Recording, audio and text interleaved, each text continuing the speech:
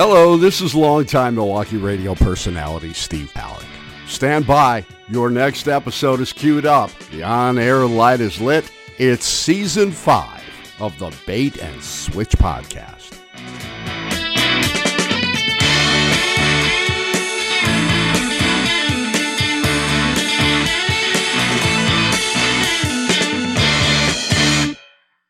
Welcome back to the Bait and Switch podcast. It is Chris Beyer, as always, with my co-host, Jim Martin. How are you doing tonight, Jim? Fantastic. How are you, Chris? I'm doing good. Good. How's that lower back? Lower back is feeling better. Yeah, immediately. Like as soon as I walked out of the office, I was like, oh, yeah, no, that's good. We don't generally talk about my profession here, but Jim came in the office. I just violated HIPAA. You're all right with that? Yep, I guess so. I mean, you'll hear from my lawyers later, but okay, we don't have to talk about that on the air. Yeah. We talked a little bit off air here. I'm getting a little concerned about this whole thing in Ukraine. Right. Putin, he wants to control Ukraine because then he covers all of Asia and he'll get 7 extra armies per turn. That's true. And it's not easy to hold. No. And I think he's got a set. I think he's going to turn it in next turn. You know, I was thinking the same thing. I think he has to have a set, right? He's got 5 cards in his hand. Yeah, I know. He's got a set.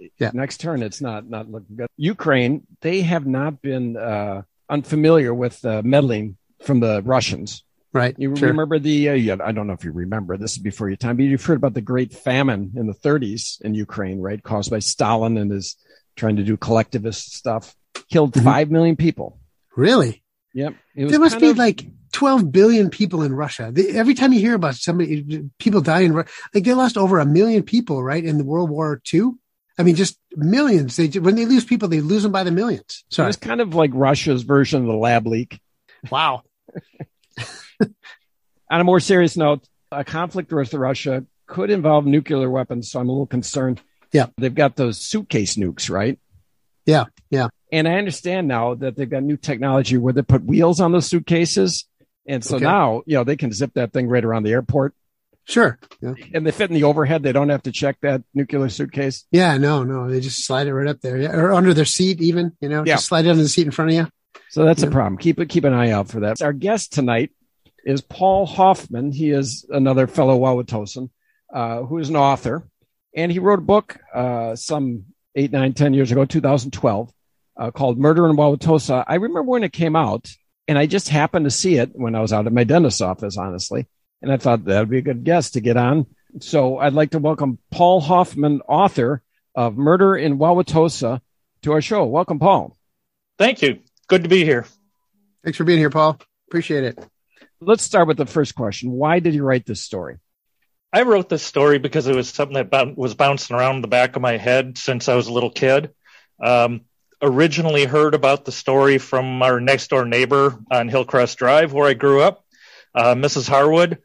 And I was a little kid, and every once in a while, she would just kind of out of the blue say something about the Schumacher boy being killed, and the police know who did it. And he was killed by the river, and he was killed by the railroad tracks. And, being a little kid, I was sort of freaked out. So I just walked away and didn't pay any more attention. But I did know that my dad bought the house that we were living in from a Mr. Schumacher. So I asked him a few questions, and he had no idea if any Schumacher had been killed.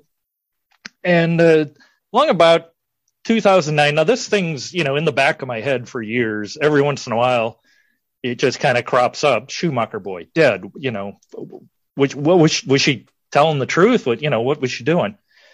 Christmas 2009, at my parents' house, on the internet, and I'm like, I'm going to look up stuff on Buddy Schumacher, Schumacher boy, murder. First thing I find is a picture of people carrying a casket out of a house from 1925, and it says Arthur Buddy Schumacher, murdered boy. I'm like, oh my God, it's just something Mrs. Harwood said was true. Mm-hmm. And it was just like, you find the answer to one question, and then that just leads to other questions. Well, what happened? Mm-hmm. And so I got to do some research, find out what happened, just to satisfy my own curiosity. Well, one thing, leads to another. The whole thing snowballs. I end up getting in touch with like relatives of the kid. And it just ended up being something where I was like, I could write a book about this. I know enough, and I know how to do this kind of stuff. I was in journalism for 34 years. I know how to write stories. So that's kind of the germination, how, it stuck in my head for so long, and I had to get the story out just for my own sake. And it ended up, fortunately for me, becoming a book. Was that your first book that you wrote? Yeah, that was my first one. I had started other ones, but didn't know how to write books before that. This one, because it was so much research, it was nonfiction. It was what I was used to doing in journalism, was, finding answers and asking more questions and, figuring out where to go to find information. That I kind of just pieced it together like different kinds of stories like I would do in journalism. And then kind of, it was like a string running throughout the entire book that had this murder as, the baseline. Right. I just, on a personal note, to interject here, I don't talk much about my business, but as a chiropractor, I had a patient up until a couple of years ago, who will go unnamed, who was coming into the office until she was over 100 years old. Huh? While reading this book, I figured out that two of those people were classmates, that she graduated from Washington School, the school that Buddy went to, that me and Jim went to, and would have been about the same age as this boy. When was he born? Oh, he died in 1925, and he was 8 years old. So do the math there. 17. 17. Right. This woman was about 1917, 1918, something like that. She, had she still been a patient, I don't know where she is now. She'd be 104 if she's still with us. But I could have got some firsthand knowledge from her. But anyway, just a personal aside, I know somebody that went to school with this kid. But speaking of, talking about people of that age, I actually met two people who knew Buddy Schumacher. Two ladies who lived down, in the State Street area, like between 70th and 72nd or something like that. And one of them sent me a letter. I got a hold of her, and I sent her a note. I said, do you know anything about this? Would you be willing to talk? And she said, and I kid you not, she said, it is still too soon to talk about this. And this is like 90 years after it happened, right, 85, right. 90. I'm like, really? As I was reading the book, I was thinking, I was trying to figure out, maybe what your reasoning was for, what your interest was in writing the book. And the first thing I thought was, well, I mean, he lived in the house that not the house the boy lived in, but the house that his father lived in after that. And so that's probably what it was. He just found out, oh, well, this Schumacher. And it turns out it's not, it's kind of that, but that wasn't really, it's just interesting hearing what the actual reason was, was Mrs. Harwood, talking about it, and then like, oh, what's going on with that anyway? And then it turns out, you just happen to be living in the house of the parents of the boy who she was talking about. That's pretty interesting. Yeah, they moved into that house on Hillcrest about 2 years after the boy died. Mm-hmm. They lived back the street naming and numbering system for the houses was different in 1925 than it is today. It changed in the 30s sometime. So back then it was called Alice Street and Watertown Plank. Actually, it had become State Street by then, but it's now 74th and State. Mm-hmm. George Webb's is right there and everything. But the train tracks are right there. So that's where they lived when, and after Buddy died 2 years later, they moved into this new subdivision, 81st and Hillcrest. There was a vacant lot next to them. So, not all the lots had houses. So it was kind of, it's kind of out there, not quite the suburbs of Wauwatosa, but, it wasn't totally built up like every house on every lot like it is today. Right. Right. Yeah. It's 100 years ago approximately that this crime happened, that this boy, Buddy Schumacher, was murdered. And it seems like a long time ago in all of our minds, I'm sure, but there's a lot of parallels with things that are happening today. And one of the themes of the book, I guess I would say, is this idea of vagrancy, which nowadays people call homelessness, but it was quite common back then, wasn't it?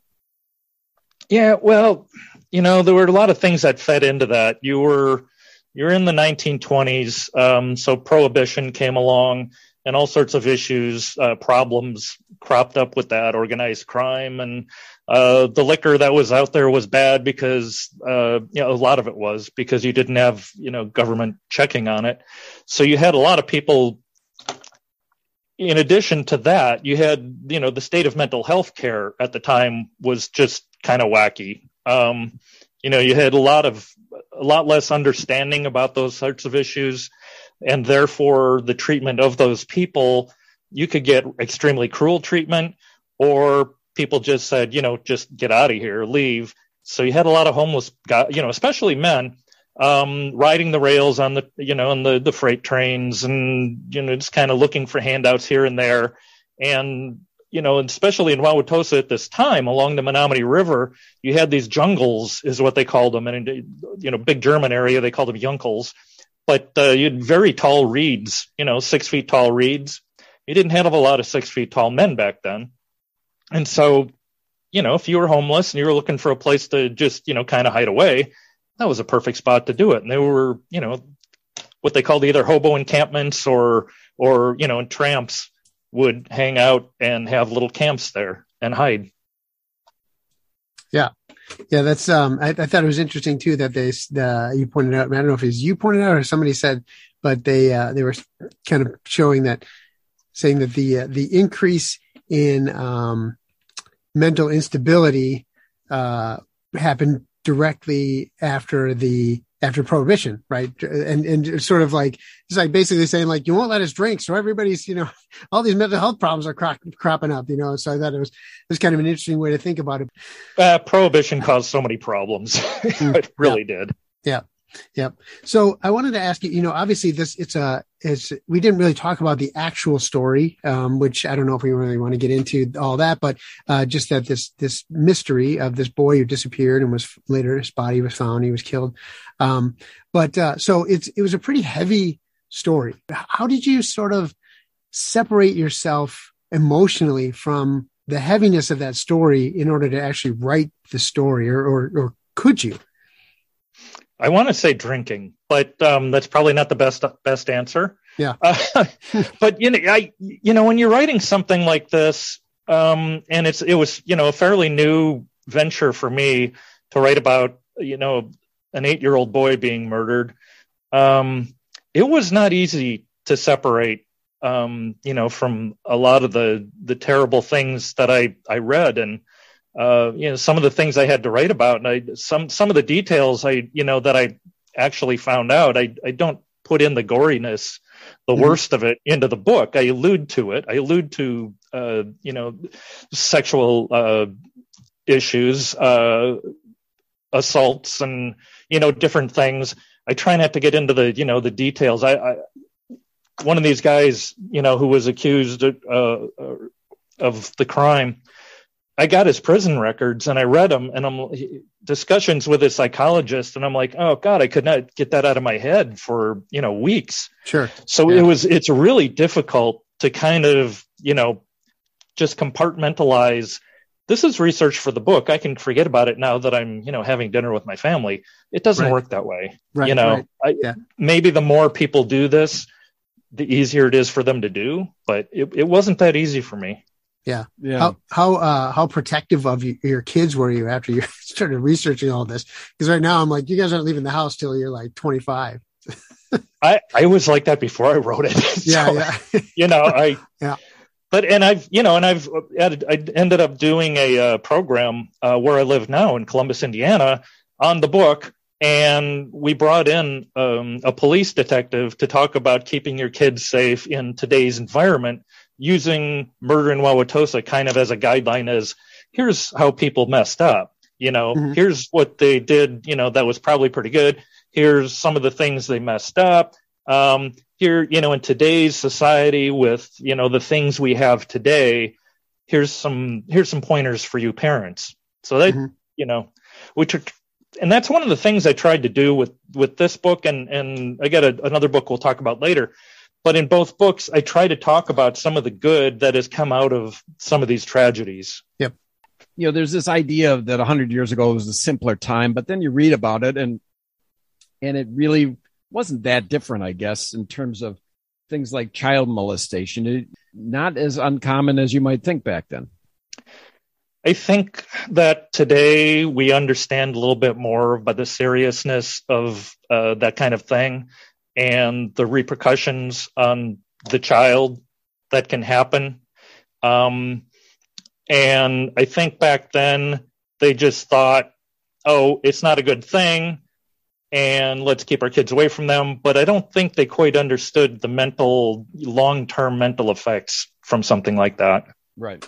Yeah. Right. There was kind of in the book stuff like, oh, stay away from that guy. He's been known to do this. And, nowadays people are like, oh my God, this is Amber Alert time. Let's look for this guy immediately and lock him up. Back then it was like, stay away from the weird guy. Yeah. Right. Yep. Yeah. Right. But I got a quick little personal story of my own. When I was in high school, maybe I was even a little bit younger. I was 13. Chris, when did you do the triathlon? I was 18. You were 13, okay. Something like that. Yeah, so I was like 13. So me and a buddy of mine, his name was Matt, we went with Chris to this triathlon. Chris was doing this triathlon, and we were there to kind of like get his bike ready for him, and then we'd walk to the next stop and get his shoes and whatever, all that stuff. So sort of being his crew. Well, Matt and I both got had the stomach flu or something that day, and so we were both really sick. And between the end of the swim and the start of the run, so we had dropped off Chris with his bike, and Chris was out biking. It was like a mile walk, and this was in summer. It was hot, and Matt had kind of recovered from his thing. I was still really sick, and we were walking, and this guy pulls up in a car, and he says, "Hey, do you guys need a ride somewhere?" And he looking, and I was like, "Oh yeah, definitely." And Matt's like, "Nope, we're good." Like, oh, what? Okay, fine. I wasn't, and the guy drove away. But as reading the story, I'm thinking about like, who knows who this guy was? Who knows what would have happened? So it's kind of weird to think that. I don't know. I mean, maybe the guy was just fine. He saw that I looked sick and he wanted to help, or who knows? But anyway. So I thought of that as just it's a weird thing to even think about, let alone, hear that these kind of things, they happen more frequently than you'd like to think. And even in our time, things like hitchhiking was not uncommon, at least of my brother's age and maybe your age as well, Paul. Yeah. In fact, one of my classmates who I ran cross country with at Tosa East, he hitchhiked across the country out west. And I was like, it's what, you nuts? Is that safe? And he's like, everybody who picked me up was fine. I'm like, yeah, it only takes one. Right. No kidding. Wow. Another thing, reading the book, I think about again, how people in our generation were of modern times. And we think a lot of people think, we're better than previous generations in a lot of different ways. And you see how language changes and about how people use certain words in the past that now are archaic and we would view them as inappropriate. But at the time, there were the words that people used. And we are using words right now that 100 years from now, the people look back on us like we're animals.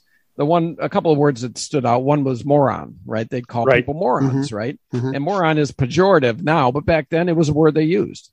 Yeah. Words like moron and idiot and things like that were part of the IQ scale. Back then, it was more of a scientific term back then. I mean, I'm sure, it's still pejorative, but not as, as nasty as it had become later on. Mm-hmm. Mm-hmm. Well, and again, language evolves and language changes. For example, when we were growing up, people that we now call African-American were black. I'm sure 50 years from now, if somebody of a different generation calls somebody, I knew this black guy growing up, people will hold their breath and say, oh my God, you use that word, right? Yeah. Well, and the people I knew back then called themselves black. So that was the term we used.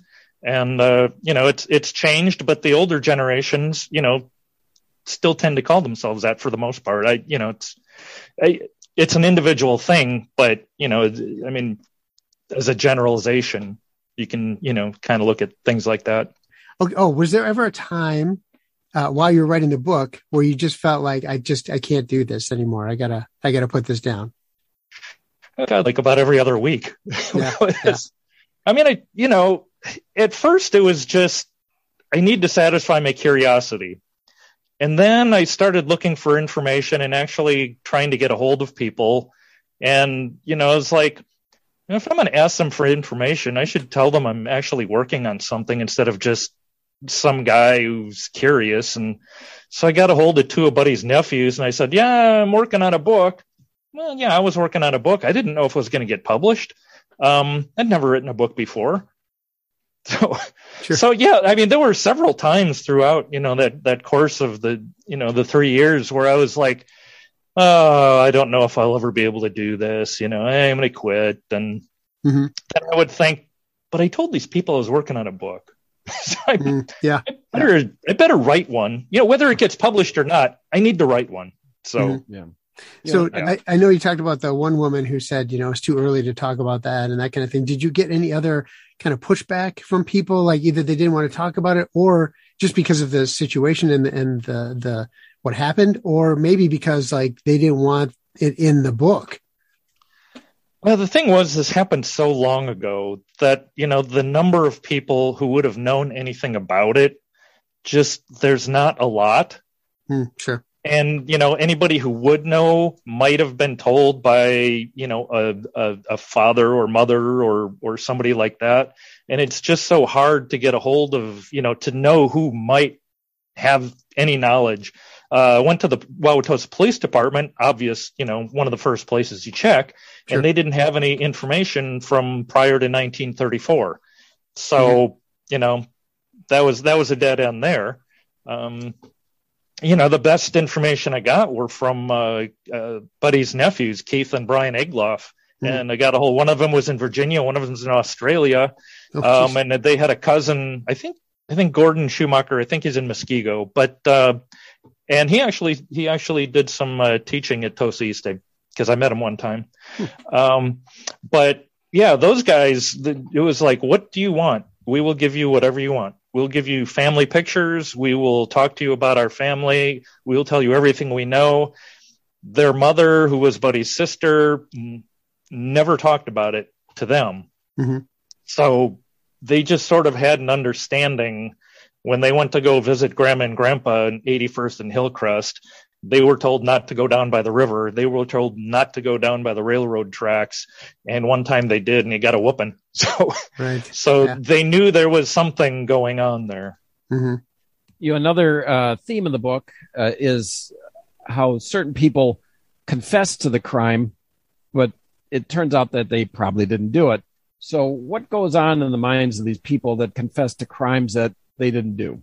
Yeah, well, the two guys in particular confessed to this crime, and they both were in different states, and neither was Wisconsin. So it was kind of odd. The guy in Minnesota, we think, probably confessed because he had committed a similar crime in Minnesota and figured, well, if I confess to this, then maybe the guy who really did it isn't going to get the electric chair or something, because Minnesota didn't have capital punishment at the time. And he thought, well, what the heck? It's kind of odd. And the guy in Ohio, couldn't find out too much more about him, but both guys kind of got facts of the case wrong, and they must have read about it in the newspapers, but things that wouldn't have been in newspapers, they didn't quite match up. So police figured they probably didn't do it. I thought that the first guy, the Minnesota guy, I thought there was another time they questioned him, and they said, well, he told us things that were not in the newspaper that kind of collaborated with what actually went on. Now, I'm not sure if maybe that was because obviously you had these guys who were confessing to this thing, but you also had the DA and the sheriff and everybody else who really wanted to bring some closure to this as well, right? So they both, well, at least they had kind of a vested interest in saying, yep, we got this guy. Everything's, finally we can put this to rest, right? So I don't know if that really necessarily was true, or if you have any other insight into that, but. Yeah, well, see, the guy in Minnesota, William Brandt, he originally confesses to the crime. Police go to talk to him, and they say, no, he couldn't have done it because, he got some of the facts wrong. And then like a day or two later, they're like, oh yeah, he did it. And it's like, what? Right. What the heck's going on there? And so, you talk about, wanting closure and, wanting to put this case to rest and wanting to make, the people in town, feel a little bit safer that, oh, we caught the killer. Don't worry, he's not around anymore. Yeah, I think there was some of that, obviously. And the real killer, whether they actually knew who he was, couldn't pin it on him, didn't really know, whatever. I think he was gone. So they figured, well, the real killer's gone and this guy confessed. So, hey, it's all tied up in a bow. Mm-hmm. Yeah. Right. Yeah. Right. Do you, you said, we'll never know who the real killer is. Are you in your own mind assuming it's some vagrant, some hobo of the day? I'm pretty sure it was. If he didn't kill him, then at least he probably abducted him. Not sure exactly what happened after that, but, I think if you read the book and you read between the lines and you look at all the evidence in there, I think one man kind of, most of the evidence points to him, and, it's mostly circumstantial since people changed their minds about what they saw, things like that. But, I think there's one person you can probably assume at least had something to do with it. Yeah.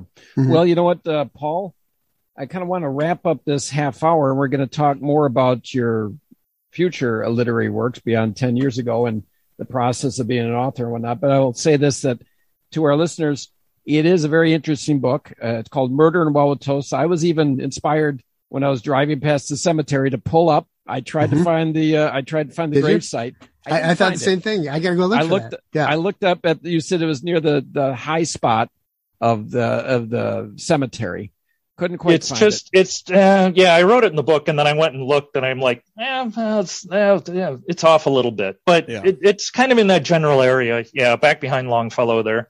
Yeah, but I mean, it's what I like about it is it's a time capsule again of a era of 100 years ago, and of a place that we obviously all grew up in. And so when you name places in the book where things happened, in my mind's eye I can picture it. And in my mind's eye, I'm trying to picture a Wauwatosa of woods and trees and fields and not homes. Yeah. And so it's interesting to picture my hometown in a different era. For sure. Right. Yeah. 1925 was a lot different. Wauwatosa. You probably, let's say at the beginning of the decade, you had about 5,800 people in town. And by the end of the decade, maybe 20,000 or something like that. So you're talking, 12, 15,000 people in town were, and Milwaukee was not quite as close, to Wauwatosa as it, I mean, you can't even tell. You go across 60th Street and you're like, I didn't know I was in a different city.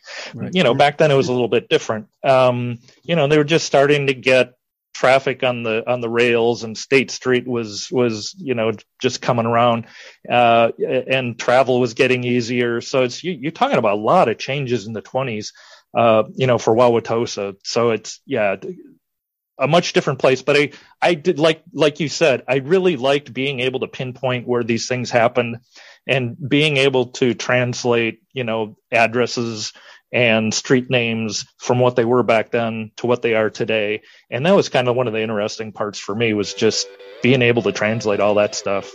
Yeah. Mm-hmm. Well, thanks again for recounting this book that you wrote 10 years ago, but it's a good book, and I'd encourage our listeners to pick it up, Murder in Wauwatosa. Absolutely. And we'll take it's available everywhere. Check your local bookstore, and it's online everywhere. Amazon, I'm assuming. That too. Yep. Yeah. All right. Well, we'll talk in just a bit. Join us next time on the Bait and Switch podcast for the conclusion of our interview with author and publisher Paul Hoffman.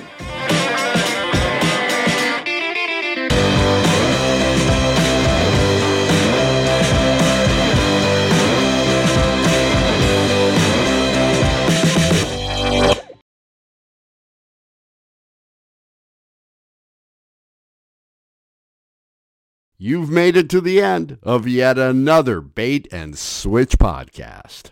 Spread the word.